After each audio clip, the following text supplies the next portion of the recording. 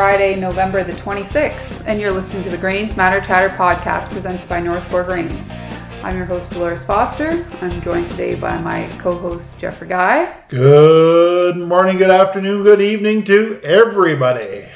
And I'm joined by Dwight Foster today as well. The big kahuna. Well, thank you very much, Delores. It's nice to have you back.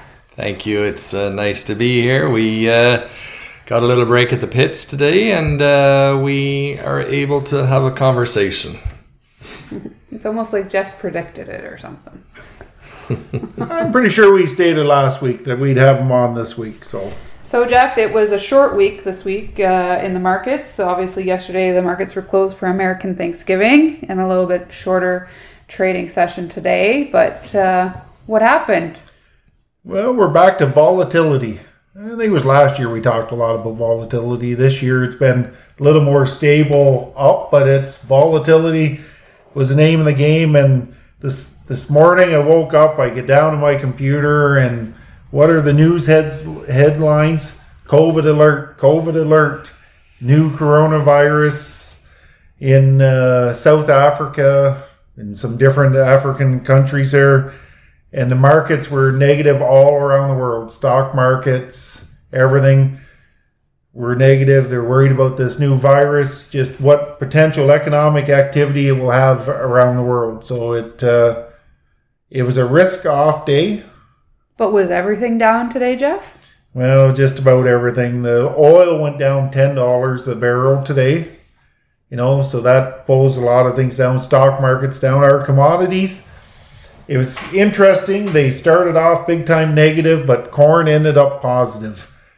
And even in saying this, when I was doing some reading this morning in the commodity markets in China last night, corn ended up just positive and soybeans ended up negative. Now here our North American markets followed suit. So it's pretty scary how an outside event that's not really commodity specific affects our prices so much, or has the potential to affect our prices so much. And as a farmer, Dwight, what would you say about that? Yeah, that's hard to budget into your crop plans, isn't it? When you don't know, that's why forward contracting is a good thing. It takes the guessing out of the market, and you're not swayed to and fro with days like today that are negative. You just stay the course, but it is frustrating. So with the negative day, mostly negative day today, there are some positives in this negative day. Like corn at one time was down 13.5 cents, ended up about 7. Soybeans were down over 26 cents, ended up down just about 14. The wheat market was fairly negative, being down 25 to 30 cents, unfortunately. So it's wheat was down. It was down that much at one time, but it ended up much better than that. So that's the positive, was that the markets did grind back. So for the week, corn was up, nearby corn up about $8, soybeans $3. The wheat side was very down 4, up 5. One of the big things that helped our market this week was weaker Canadian dollar.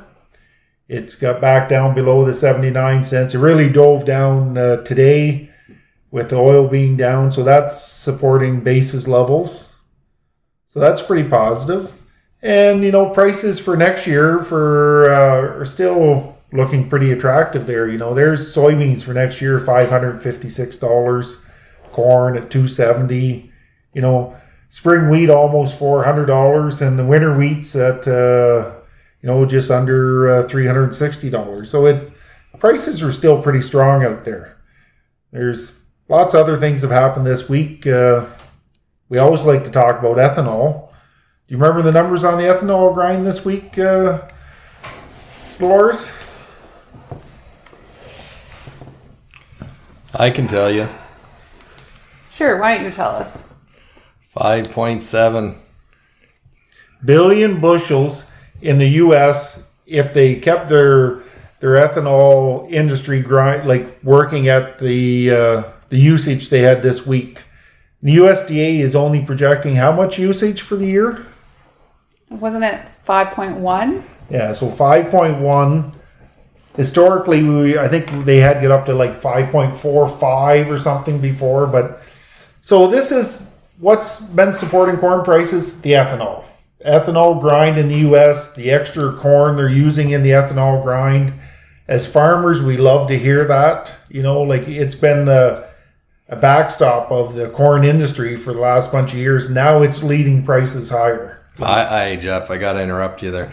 I just am so frustrated why the environmentalists don't see this as being such a great product to produce renewable in North America. I just wish that we could get more traction and people could see the benefit of ethanol. Well, you're speaking to the converted here, Wade. Sitting at this table, we definitely see that, and we see it at the back end of the ethanol plant with the distiller's grain coming out for feed usage. Yeah, it's not wasted. Everything's used there, so it's just a great part for our farmers, North American farmers. So is the ethanol grind up because oil prices were up so high? Definitely has helped the ethanol producers in the U.S. Their margins right now are reported as very, very strong. So that with distillers high, with ethanol high, like oil prices high. So this pullback in oil prices today, if it's just a temporary thing, it won't affect it very much. But if it does keep coming down, like I also read today that the OPEC members they have a meeting next month, and maybe it'll be on their table to talk about not increasing production as they've previously agreed to increase production. So again, it comes back to what effect COVID has on the world economic activities. So let's talk a little bit about wheat. What's news in wheat? Well, rumor has it that it's getting pretty wet in Australia. And what was it, 2 to 10 inches in some places? Australia, they were looking at record wheat production this year, which was a negative for prices. And now in the harvest, they get all this rain, so their quality's going down, plus their production amounts, because they've had fields that are flooded. Yeah, well, that'll really affect the quality of that grain, wouldn't it? Oh, it'd just be terrible. It'd be feed wheat galore, and who knows, it'd be sprouting or... Well, they got a large livestock sector over there. They'll just feed it up. Cattle eat it. Yeah. Sheep, no, they don't eat that, do they? They're big exporters of wheat, and so that pulls them back. Yeah. We've talked before how wheat from the U.S. is too expensive on the world market, though prices keep going up. So is that just domestic demand? It's got to be driving it. It's great to see it going up, and I know we keep talking about it. It was like, how high can it go? Nobody knows. Will it stop today, tomorrow? Like wheat had a negative day today. It did bounce back some, but it's what do I like to say? Time will tell. Be a true politician. You can never go wrong. You can just say time will tell. So, the soybean exports out of the U.S., we've talked about this the last couple of weeks, Delores, that soybean exports, 2 weeks ago, they were 33% behind on export commitments for this trading year. So now I think last week it was down to 32%, right? And I think now this week they just announced it's 31. So it's going in the right direction, Geoff. They had a good week of exports in the U.S. for corn, and soybeans. China did step up some this week. Harvest keeps progressing in the U.S. Last Monday it was reported both corn and soybeans were at 95% harvested. What do you think the local area is? I don't know. Dwight, you got your hand on that. Where do you think it is? Well, it's wrapping up. Things are definitely slowing down, and I'm guessing that it's probably between 85 and 90% done, maybe closer to 85. I'm not sure. But we do have space. We have some room. So if there's anybody looking to get some tucked away, want to put some into storage, that's an option. And that would be probably not a bad idea with your Florida corn that you have extra over your contracts that you've already filled. So I was right on the ball then. My guess was 87.79% done. So Okay. There you go. Aren't you a banker of accurate numbers?